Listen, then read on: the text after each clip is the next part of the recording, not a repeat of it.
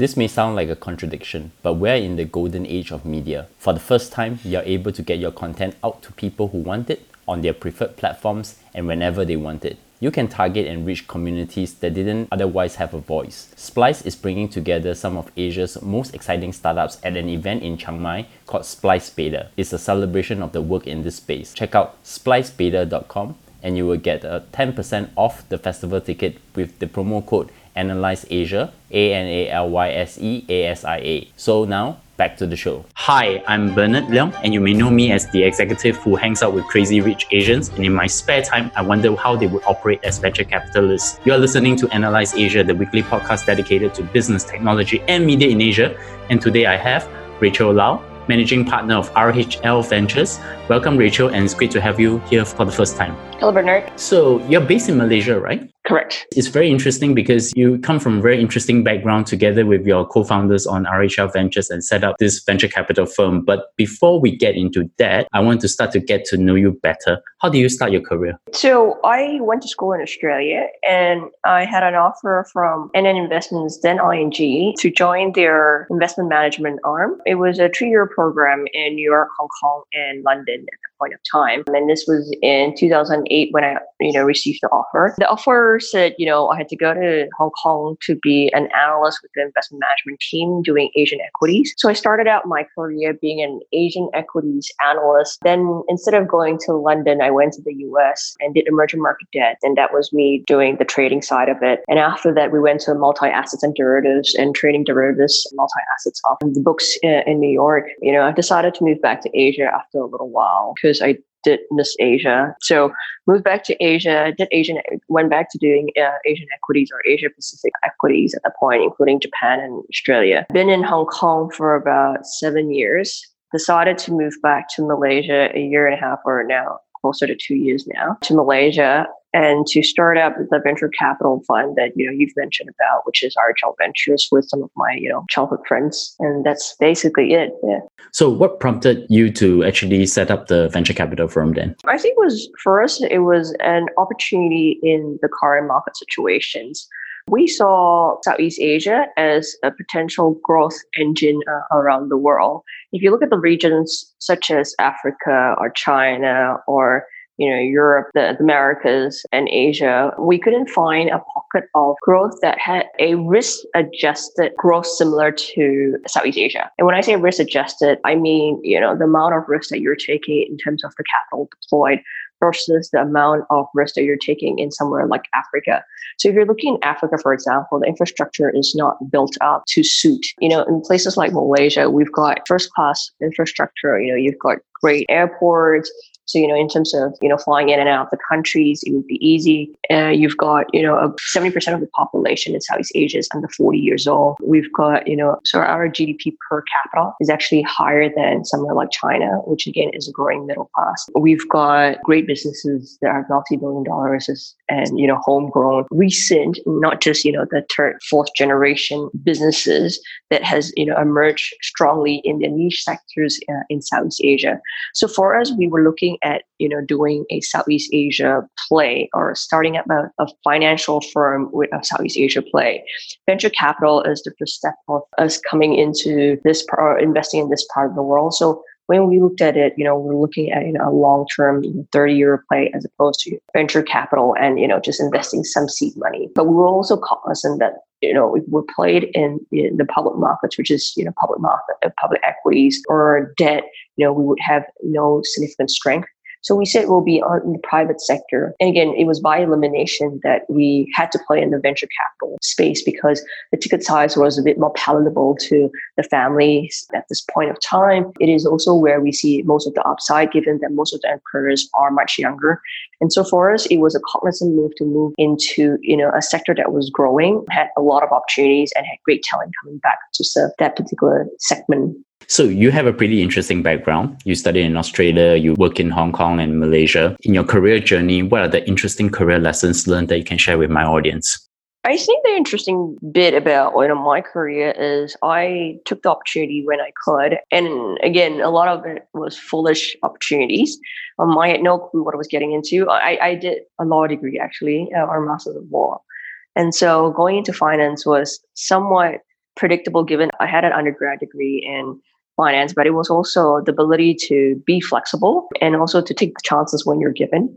And so I always say that, if I hadn't, taken the risk, I probably wouldn't have gone around the world and doing different things. And again, opening up your eyes to different sectors or different countries and the different ways of management. So the best and most interesting that I could say is, be adventurous, be open-minded about what you do. And there's no specific lessons that I've learned besides, just be as open as you can. That comes to the main subject of the day, RHL Ventures. I've read a Bloomberg article regarding how it is being set up. It's actually set up behind pretty interesting family businesses who decided to invest into this fund. So before we get to the background of yourself and your co-founder, I want to ask you then, can you describe the mission and the vision of RHL Ventures then? Well, RHL was set up as, again, to your point, to invest some of the family capital into a sector which is growing in a region that we have high conviction on. A lot of the families behind us are Southeast Asian, home-based, homegrown, and home succeeded. But at the same time, we've seen a lot of families branching out to not just outside Southeast Asia. Again, the thesis was to come back to Southeast Asia to play on a region that was growing phenomenally and to invest in, younger entrepreneurs who are willing to take risks. In a lot of ways, this was our way of giving back to the society or the countries that, have helped us be who we are. So we're a little bit more, I wouldn't say we're social capitalists, but I'd say that, there is a social mission behind it to grow and groom the next set of entrepreneurs who are willing to take risks to disrupt existing ways of doing business. I think, what has transpired in the last 30 years or 60 years ago, is very different from, how you will succeed in the next 30 or 60 years. So when we look at entrepreneurs, we're looking at guys who are hungry, who's willing to change, who's willing to bring all the, Southeast Asia countries forward by doing good. Only by doing good will we be making money. And that's how we really believe in some of the entrepreneurs behind this. So what's the backstory behind the setup of the venture firm itself? I understand that there's family businesses involved, and I think the people who are managing the fund all came from families who have very strong businesses, who may actually end up succeeding their own family business, but instead coming out to set up this venture firm. We get the fact that, it's much easier going back to the family businesses and, succeeding it. But for us, we were, like a lot of people coming back, we wanted to do our own things, wanted to prove that, having 10 years abroad and working in financial institutions that were world-class institutions by itself, we would be able to succeed in building up a brand that was uniquely Southeast Asia. So, when people ask why set this up, we said, why not? There's Fidelity, there's T. Rowe Price, there's Goldman Sachs, these are big brands that people know. We said, why not set up a Southeast Asian brand that is fully unique to Southeast Asia?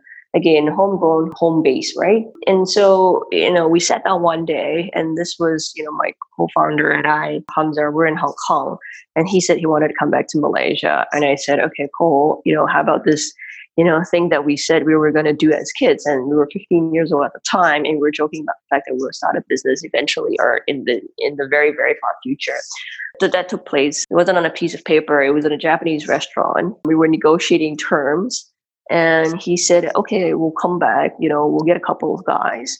And that was really how it started. So it was a very funny story that in Melbourne talking about this when we were 15 years old and decided that we wanted to start this a long time ago. Can you describe the backgrounds of both Raja, Hamza, Abidin, your co-founder, and yourself, and why did the skill sets that you both have are complementary in starting this venture firm then? Well, Hamza comes from a financial background as well. So, after his school in the UK, he went to work for Goldman Sachs and then Guapo, which is a family office. The way he was trained was, very strong in, financial analytics. And as as we've mentioned prior to this, my background has again been, a very strong financial investment manager. And that was really it. So it was, we both had skill sets in investing, and it made sense for us to be investing. And we've had some family capital behind us. And that was really it. Does RHL Ventures have an investment thesis? Yeah, we've mentioned about Southeast Asia, yes, being a growth engine of the world. You see again, somewhere like Malaysia, which has, people talk about it being tarnished by politics, instability in the region. Malaysia itself is at 5.9% GDP growth. We're not that far away from somewhere like China, but we're a much smaller scale. And so I understand that. There are opportunities in somewhere like Malaysia that you can leverage off. Again, the thesis for us is, the region is great. There's big growth opportunities. There are inefficiency in the markets, which needs to be fixed. When you look at Grab, for example, it's fixing a very core and pain point in the region, which is transportation, and getting, consistent quality service in the transportation sectors, because you know what? We don't have great facilities in terms of infrastructure. I'd say, actually, to be fair, our infrastructure is better than the US. So if you look at, our subway system in Bangkok or in Singapore, Singapore is a bit different, but in Bangkok, the infrastructure for the BTS, is way better than somewhere in New York. I'm happy to say that. The problem is it hasn't caught up with the population growth. So there's not enough of infrastructure at this point to also cater for the younger population.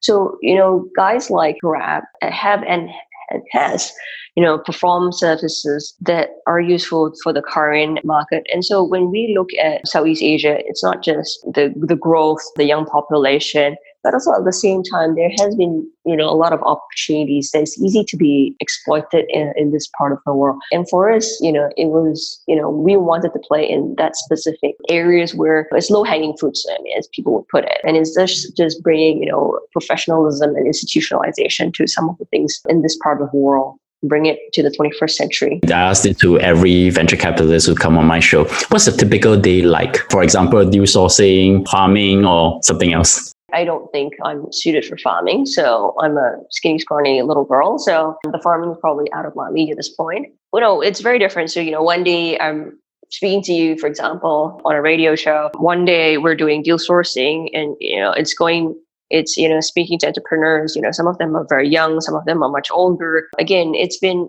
people say, oh, all these guys must be young guys. And I say it's not necessarily. So there's a lot of guys, 40, 50 years old that have came out to start their businesses because they've seen the inefficiencies in the markets and they have, more experiences than, the younger guys. So it's speaking to different entrepreneurs, for example. One day I'll be speaking to politicians, ministers, and deciding, how best to move forward in the venture capital space and what do we need to do to encourage entrepreneurs to come back, number one. Number two, how do we, encourage an ecosystem that is growing and that needs help to grow, or, how do we put a proper infrastructure in the ecosystem? So when I say that, I mean, how do we put accountants, lawyers, entrepreneurs, ministers all in one room and deciding how to move forward as an ecosystem. Another day would be, us going down and doing field work.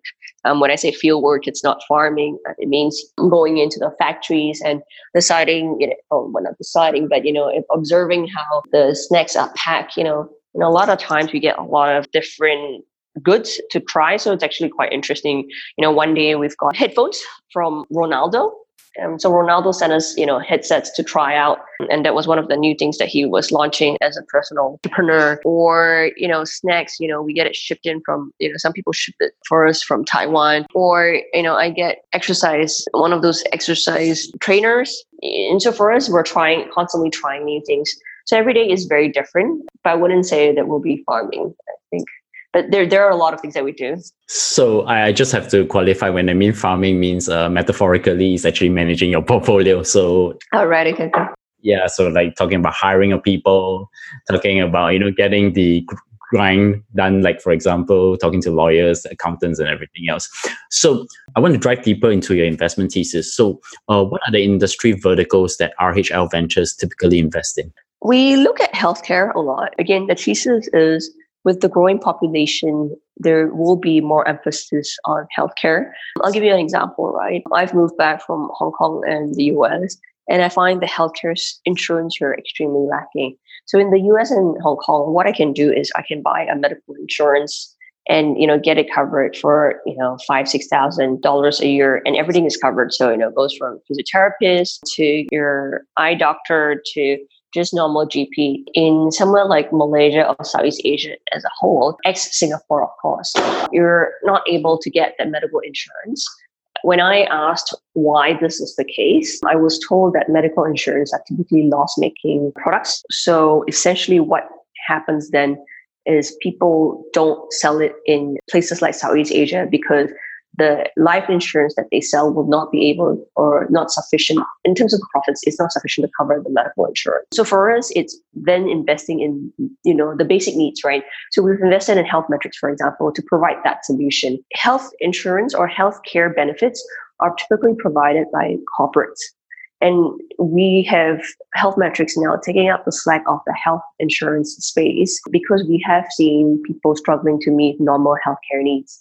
And so essentially, Health Metrics is a SaaS provider or an insurance provider or insurance, I wouldn't say provider, I'd say the better word would be solution for these corporates that typically aren't able to manage day-to-day healthcare needs of their corporates. So for Health Metrics, for example, there's 120,000 users in the space of 2.5 years. So you do see that growth in this part of the world. And again, it's very basic needs, right? So we've done that. We've also looked at healthy snacks. When I came back, first off, I had diarrhea for a whole month. And the reason why was the food in Malaysia was extremely oily and extremely rich. For someone who's lived in Hong Kong for 7 years, who had very plain Cantonese food, Malaysia was a very tough place for me to adapt in terms of the food wise. For me, who is extremely health conscious, we saw a segment that we could tap on, which was the healthy snacks. When we invested in Signature Markets, we saw growth going from 1 million to 6 million to 14 million in the span of 2.5 years. So there is a group of healthier or more health conscious individuals who are looking for alternatives in this space. So, healthy, again, the team is like, how do we become more health conscious or healthier people as we go forward? And then the other verticals that we're looking at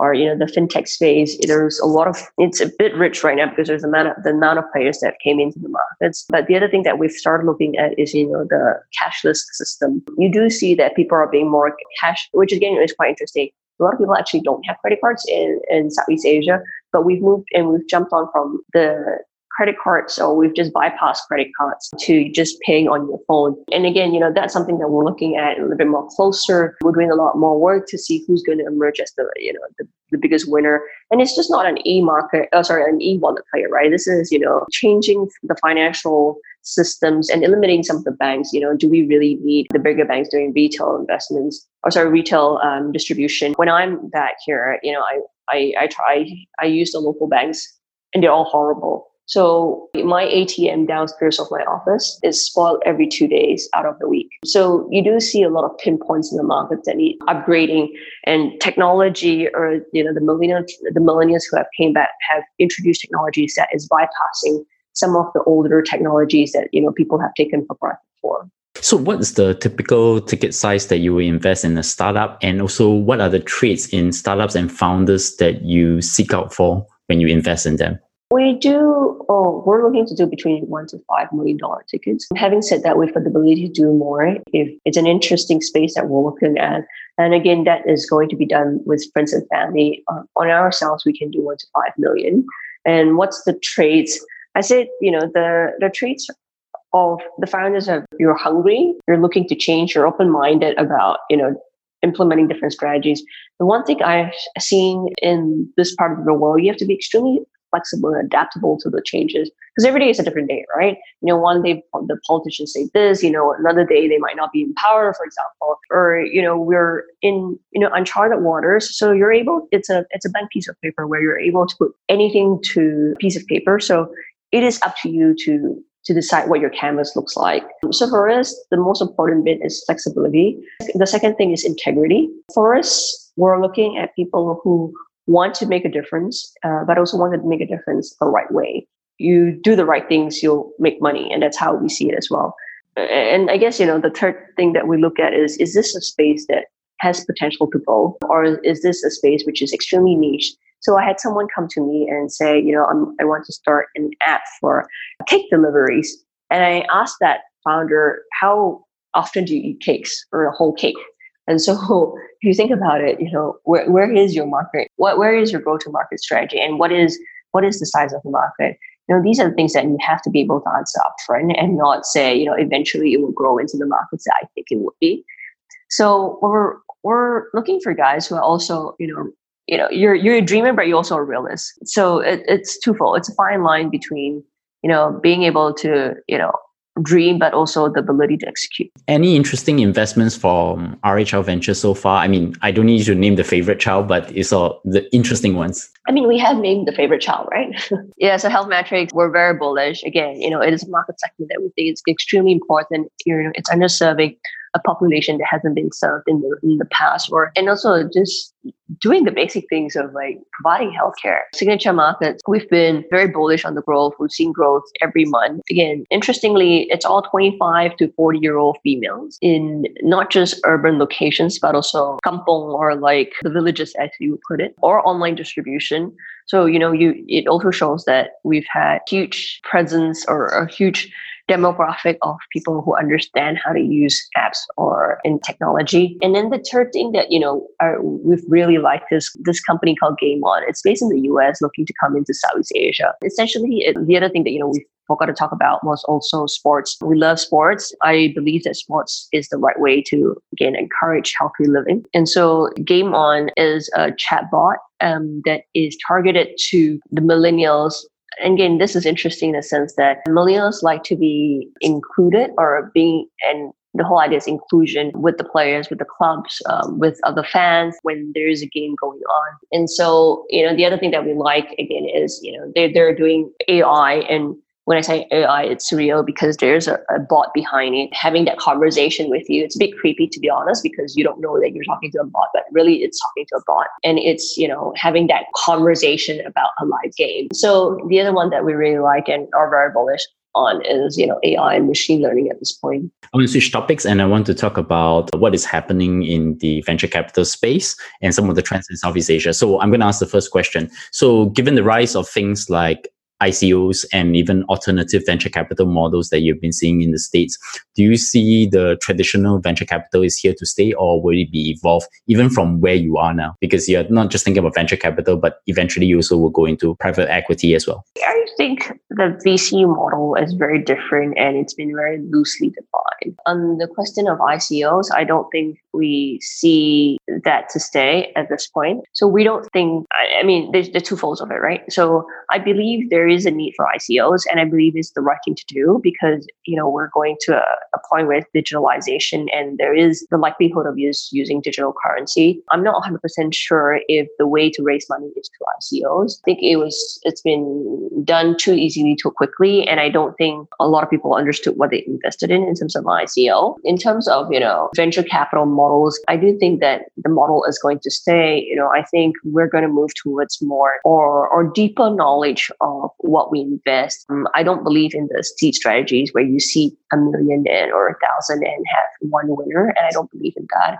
I believe that there's more stricter, more private equity approach into the way that we invest. There needs to be risk-adjusted models on how you invest and how you take risk. If you look at how public markets have worked, we've gone from in the past, you pay 10% brokerage to now 0.25%. So you do see the markets slowly being more sophisticated. I think the venture capital has seen the same as well. Again, all these takes time, and it's just, sophistication of the current societies. We will get there, and I believe strongly that we are heading towards that market. So you will see people being smarter, and the ways that people invest would be less on hope and dreams versus putting more effort into research and forecasting what the growth is in the future. So whenever we think about Southeast Asia, we think about 10 to probably 12 different countries. And of course, like some markets are relatively similar, for example, Indonesia, Thailand, and maybe Philippines. And then Singapore is like they all won out because it's a pretty advanced economy. How do you think about investing around the region? Like, is it a separate country by country, or is it if you could scale only in 3 countries, or maybe just scale in another 3 countries, for example? Well, our approach has been very different. So, someone asked me, or someone told me that, to the typical Southeast Asian venture capitalists say that, Southeast Asia is one market. I find that ridiculous because it means that you don't know the markets very well. China is a very different place, right? And it's very similar to China in a lot of ways. The difference between China and Southeast Asia is China actually has one language, so it has a benefit over Southeast Asia. But if you look at leave Southeast Asia alone at this point. So China, Chongqing is very different from Harbin, and Harbin is very different from Guangdong. So, the ways that people have tackled China is, it's a very state and city and district level. And the strategies are very different. So similarly to Southeast Asia, where the differences are more contrast and it's way more different. We always acknowledge that the countries are very different from a political standpoint, from a demographic standpoint, from a cultural standpoint, from a language standpoint. So when we go in, and I think this is consistent across all the countries that we've entered, we partner a local partner. So these are the families that have succeeded in the region or in its respective countries. We never say that we're an expert in a country besides Malaysia and Singapore. So we go into Thailand, and we've got a Thai partner, for example. His family is extremely, well connected in Thailand. We've got a partner in Indonesia. Again, his family is, long history in he's third generation, long dated experience in Indonesia.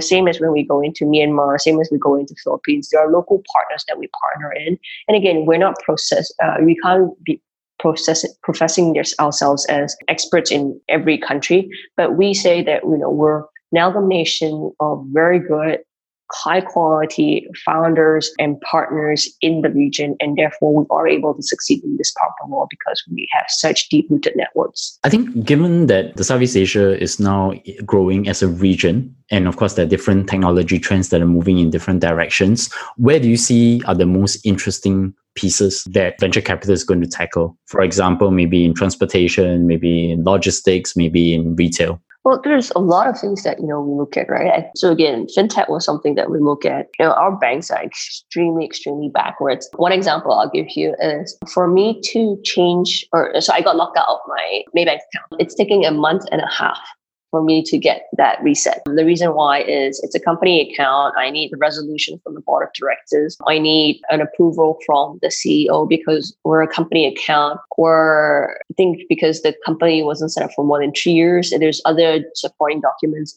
So in terms of, fintech, we're extremely bullish in this part of the world. We think that, cash, there's too much cash in the system that is not accounted for. So I think the governments will start pushing digitalization to keep track of the money flow. We do believe that, again, the banks here are extremely archaic, and it's time for them to, buck up and move on in terms of what, they've been doing. So fintech is one thing that we've looked at and have invested and will continue to invest in. You've pinpointed logistics. I think there's a lot of logistics players in the markets. And I wouldn't say logistics is bad. I do think that our logistics system is pretty decent. It's just the price transparency in terms of logistics or the supply chain is not there. And so therefore, we need to improve price transparency or better price discovery of some of the services. So when people say e-commerce, people talk about retail, right? But I talk about it as price transparency. How do you find the best prices? Because instead of, one giant supermarket, we've got, 20,000 little marts around Southeast Asia. So it's really, providing, the best services at the best price. I think that is the proposition that we're looking at, not just, again, from a retail standpoint or a logistics standpoint, but across the sectors, right? Across, again, to the healthy snacks, why is it that popular? Because it is providing the cheapest snacks, best quality at the fastest service. And these are the things that, we find that, again, it's not sector specific, but it's, extremely crucial. And again, technology, the way we see it, and again, it's Facebook or Instagram, it's information, it's driving information to the day-to-day consumers. And so we're looking for that, ability, to open up the markets. Rachel, many thanks for coming on the show. And of course, we would love to have you back again and another time to talk a lot more about what you have invested and some of the things that may be ongoing trends within the region itself. So in closing, can you recommend a book, podcast, movie, or anything that has recently made an impact to your work and personal life? Well, one of my favorite books is The Most Good You Can Do. It's by Peter Singer. It's a very Machiavellian approach to altruism, but also it's something to think about, right?